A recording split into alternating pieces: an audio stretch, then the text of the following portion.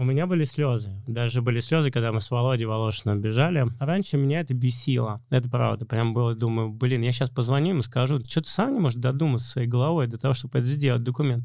Можно, конечно, нафигачить, извините, пи-пи-пи-пи. Сейчас уникальная возможность объединиться и, там, не знаю, взорвать рынок, сделать его еще круче, чем он был до этого. Уровень поражения, так я его называю, уровень боления, передается путем пятюни. Да, мы помним, когда у нас скривилась платформа из-за силы ветра. У нас там погнулись какие-то конструкции, еще что-то, и потом сейчас команда завелась по-хорошему, с искоркой в глазах, отработала марафон белой ночи, и теперь вот готовятся все к ночному забегу. Все положения, которые мы сделали за все эти годы, скопированы другими организаторами. Ты видишь, что у меня от твоих вопросов мурашки бегут по коже, да?